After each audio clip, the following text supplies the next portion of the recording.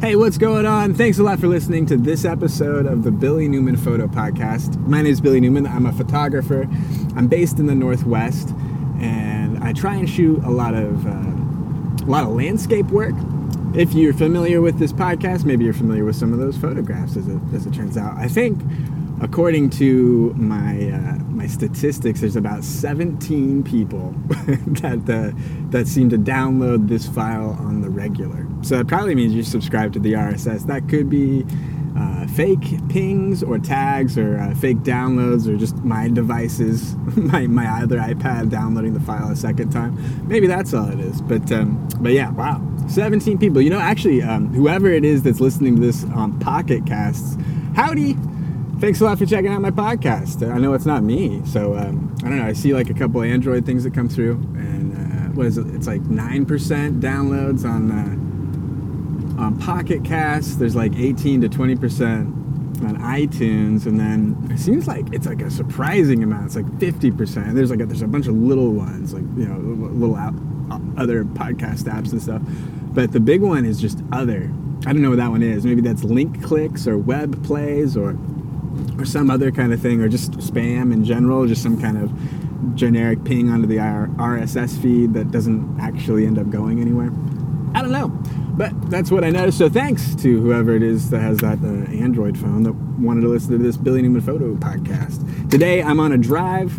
I am heading up into the mountains right now. I'm going to be checking the forest for some chanterelle mushrooms. I'm trying to see if it's like November 6th. I'm trying to figure out if it has frozen out here up in the hillside. And that's kind of one of the, well, that's just the end of the season, right? Like if you're into gardening stuff at all, like I think you guys probably figure the frost is sort of the thing that you look for in the almanac and when it's coming in your region or your district of agricultural growth. I don't know, there's some whole scheme of it that they've been thinking of for hundreds of years of how to farm and when stuff happens. And it turns out to be pretty important. But as the frost goes, per your elevation, I think that that's when the freeze comes to settle in. That's when you lose a lot of the growth of, you know, the crop that you're growing. So the same kind of works for these chanterelle mushrooms up here. I think once it starts to freeze, they get really slimy in their growth, and then they stop growing. So you kind of want that like wet, warm, I guess warm by plant standards, but it seems kind of cool. But above freezing, wet and moist, and kind of cycling warm and wet and moist for a while. But yeah, I think that's why you get that end of October, or, you know, probably most of the month of October is the better time to do some chanterelle picking stuff. Way too dry at the beginning of September, still way too summertime, like not wet enough at that time of year, at least up here for some of the stuff that's not directly on that coastal line. I think you get better seasonality on the coast, as it were. But I'm driving up here. I got a couple things to talk about today as it goes for photo stuff, photo marketing, business marketing stuff. I don't know, just the regular stuff that I've been trying to work on. The main one, the thing that I've been spending a bit of time on, was LinkedIn networking. Do you guys use LinkedIn? I use LinkedIn a bit, but I really don't use LinkedIn. I think I just kind of manage having a LinkedIn account, but I'm not really sure I'm getting any true value out of that as it stands right now. So I don't know if what I'm doing is really going to give me a ton of value, but I'm trying to expand my network of connections, my professional connections online. And, you know, in the past when I'd done this, I'd actually gotten jobs just from cold connecting to different people in sort of an industry field that might have some work for me. Like I did that with real estate agents. I suppose if you're an out-of-work photographer and you're listening to this and you want to try and do a real estate gig, take photos of a house property for some underperforming real estate agent in your local area, some nutty 55-year-old who can't use email, but I guess can use LinkedIn. Well, you know, I don't know. This is what I ended up with, is someone who can use LinkedIn but cannot use email. So I did like a ton of real estate agents or real estate related job titles, and I just kind of connected with them, and I did that for a few hours a day for a couple days, right? And I got a ping back. You know, someone contacted me and said, "Hey, I saw some of your work. I have this thing. I need you to shoot this event. It would pay $200," and I needed $200 right then. It was probably lower than the day rates of other photographers, but I'm really just trying to put some pieces together, you know what I mean? And right now, like, cash is cash, business in relationship to photographs is business for photographs. So that's kind of what I was trying to jump on, and of course what I'm still trying to do. But it's kind of a weird thing jumping into LinkedIn and trying to get work from it, or trying to get participation of other people. It's definitely a situation where folks are trying to get more value than what they're really trying to give. And I think that's always kind of the nature of networking, and it's really just the ugly part of it where it seems to sort of fall apart. Is that the individuals sort of always want the more of it, and I don't really know how to change that as it goes for, or at least my experience of it from when I'm trying to contact with these people. I think it's really just sort of a quick way of weeding some people out, in a sense, or weeding people that aren't really as sophisticated or as astute in their I don't know, relationship building or networking skill or something like that. But I get a lot of these sort of spammy automated emails that come back at me that just sort of have some generic unnamed opportunity that I could participate in that isn't work, but it's something I could own. And you're like, what is this? Who's talking to me about this? Is this some guy that's my age that's had no jobs? I don't know about this. So there's a few of those things that seem to pop up every once in a while with the connections that I'm making. But what I've been doing is I jumped on, I got the app, the LinkedIn iPhone app, and I went into the network section, and I kind of type in professions, so like other photographers, other producers, art directors, art agencies, things like that are up and down the West Coast, or just period in the United States. I'm trying to connect with those more, and really right now I'm just going through and I'm like adding people like gangbusters, right? I'm just trying to add 1,000 people per sitting, sort of a thing, and then figure 10% of those might connect back in a timely fashion. More of that would probably come over the next day or two. But if you're new to LinkedIn, I guess there's a few kind of things to do at the beginning that are a bit of a start. I think that part of it's like trying to get up to 500 connections. I think once you have more than a few hundred connections, you have a few more abilities. Like I've seen this on a few social networks, that if you have a really fresh account or it's not really developed, they kind of want you to put in some effort, put in some work and some time before you just go spam 1,000 connections. Oh, and what is that? You have to have a connection to the person first, right? So what I'd done for a while, like maybe a year ago or so, is I really tried to build out my network to about 5,000. I think I was at like the 4,500 area for a long time, and it was fine. Or I think maybe about 10% of that total number actually sees a post that I produce. So it worked pretty well. But what I'm trying to do now is trying to expand that, stretch it out, build it probably closer to like 10,000 or so. If it's just this easy, I think I'm close to 7,000. So that's up almost 1,000 connections just in the last day. And so this makes it much, much easier to try and produce that stuff in sort of a quick amount of time. But I think that part of building, like I was talking about last week, building distribution, building audience and network of people that get to see, and then sort of also trying to figure out what is the value of that. Is there an arbitrage? Which is a word I didn't really understand for a long time. I don't know. Is there a trade of value in the thing that I'm actually working on?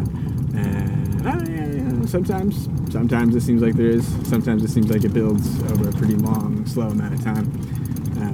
But yeah, the podcasting stuff, the photo stuff, the business stuff, the advertising stuff, the networking, it's kind of coming together. It's been fun, and I've been feeling pretty motivated with it the last couple of weeks. It's been cool on the content side. I was talking about the Facebook ads and that stuff last week. I'm trying to figure out a better, longer lasting strategy for that stuff too. Like what I spent, I don't know, $40 last week on just a couple posts. And I was noticing that kind of comes back to this idea I remember from evolution, right? There's a theory of evolution, but which sort of says that there's a uniformitarianism in the universe where things progress slowly over a long period of time, and those changes are implemented generationally. Small incremental changes over a long period of generations. A challenge to that idea, follow me on this, I know it goes back to photography and media in a minute, and advertising on Facebook. A challenge to the idea of that notion of uniformitarianism in evolution was punctuated equilibrium, where things are nearly equal almost the whole time, and then there's some punctuated event that makes things unequal all of a sudden, and that's the period, that's the time of change where things are at a stasis of equilibrium, and then at a punctuated moment in time lots of things change all at one time. I think it's like what's explained at the first scene in X-Men, like the one from 1999 when some accelerated change in the genome. It's all science fiction at that point, but the punctuated equilibrium idea, as it comes back into advertising and networking stuff, I was kind of noticing that some pieces of content, and this is what Facebook's for, some pieces of content work better and scale better to an audience than other pieces. Things are liked more than other things. So I'm trying to go through and pick a few of the photographs that would respond best as an advertisement or as an advertised boosted piece of content to a larger audience, and go through and kind of be a little specific about, like, is it the portfolio images I have? Do people seem to like this kind of star photo a lot more, or this kind of photo with a person in it a lot more? I don't know, just kind of interesting stuff. It seems like there's a few little pieces that people hook onto and kind of grab onto as far as content goes. So it's sort of interesting when you're just kind of thinking about that, trying to figure out what works a little better. Oh, can you believe it? They've locked the gate that I normally go to over there. So that means I'm gonna have to get out. Oh, what a podcast. This is podcast history, ladies and gentlemen.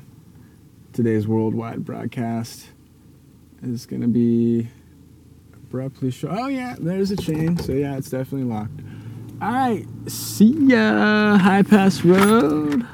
Fine, whatever. Okay, so now I'm backing up in my truck. Whew, I'm not looking at the road. Hey. So I'm gonna try and turn around. So the whole plan on this was to go up this road and then go down to this like little open basin area, and then you take a right, and then you go up another road that's a little tighter, and then you kind of pull over to this area where you find some ferns and furs and mushrooms and stuff. So that's where I was going, but there's this Forest Service gate, I guess that, for the public safety, ends up getting shut in the wintertime. So I'm doing a little turnaround, and I gotta go around. So I guess it's like back down to Ferguson. Is that right? Interesting. Well, it's good that I found this out. I guess that's the kind of reconnaissance that this trip is going to be for. So I'll probably arrive at the Sun Trail Field a little later. But shoot, what were we talking about? Networking, advertising, punctuated equilibrium. I think that's where we were last. Punctuated equilibrium, idea and evolution stuff. Things all happen at the same time. Some things work better to make changes than others. I was trying to figure that same idea into advertising some of my content on Facebook. So if I'm taking my Facebook page and I'm trying to put that piece of content and boost it for, let's say, like $15, it seems like about $5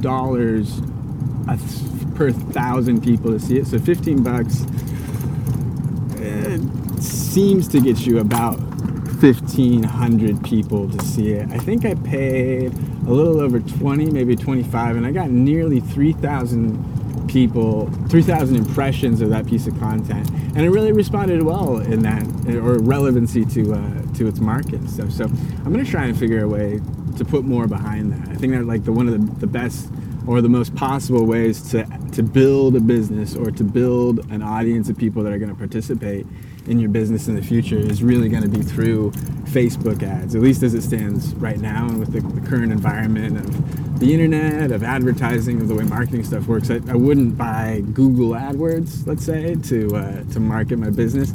I'd definitely put it in to Facebook and Instagram, really. But those are the places that seem to work the best, but it really seems to be more targeted on Facebook. I was surprised. This is another thing that surprised me when I was looking at the metrics of the Facebook advertisements that I was running. It was like 95% deep, like 90s, was on mobile. I didn't really understand that all of the Facebook feed was viewed on mobile. All the impressions that I seem to get for the photographs that I have are on mobile devices. I would have thought that still a decent amount of the Facebook share would have been on the desktop, and I think it's really only like me. I think my stuff is, or my view of my page is the only stuff that still comes up on PC. Probably, I don't know, my parents or something.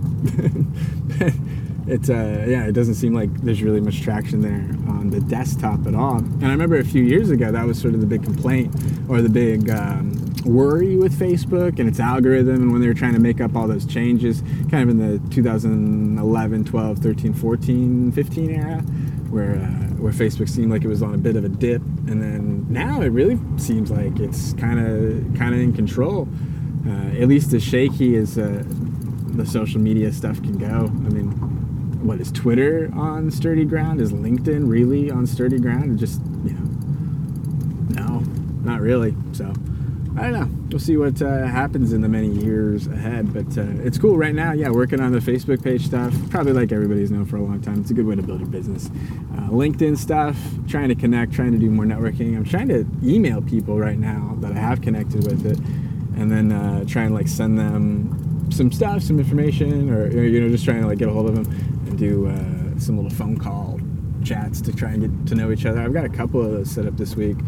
But it's like with insurance people and financial planners and agents and stuff. So I don't know, try find people to talk to, and definitely interested in trying to get some information, at least about that and about some stuff related to that. But that was part of it. I'm trying to think of, if I want to be a photographer, like what's the other stuff that I have to outsource, right? Like bookkeeping, accounting, just things like that. Like how do I effectively process my taxes? Do I need to do that all on my own? Do I need to pay someone $200 that can be kind of in my corner and help me out? Or do I need a lawyer on retainer? I've always wanted that. I can't really afford that kind of expense for it to be any kind of peace of mind to me. But I've always wanted a lawyer on retainer. Who can I call? Hey, lawyer. But I don't really end up in that much legal trouble. I figured, though, as a photographer, I probably need some kind of insurance. But some kind of insurance, some kind of equipment insurance, but really just some kind of on-site insurance that insures me to be a worker in a workplace, on a work site. And I've heard that before for a lot of independent contractors, that's a necessary part. Like a friend of mine that does construction stuff and building, he works for somebody, but I think like still has to have his insurance to participate on a work site, which is kind of a weird thing. We might come in and do something specialized, I guess. I don't know. Yeah, it's come up a few times for me in the past, like when I was doing some stuff for the fair, that had come up, like, hey, we're gonna need you to be insured to be out here for some amount. I don't know, if I trip over a fair ride and the fair ride falls over, I'd be liable, I guess. So somebody's got to get sued or insured, I guess. But yeah, probably most everything that I'm going to be talking about today on this episode of the Billy Newman Photo Podcast. I'll probably have some content coming up on Instagram. You can check out the podcast, the feed. You can check out the photos. I'm trying to work on a new gallery over there, all at billynewmanphoto.com. And I think that should be just about everything. If you're a listener and you want to network with me, go through my website. Let's talk sometime.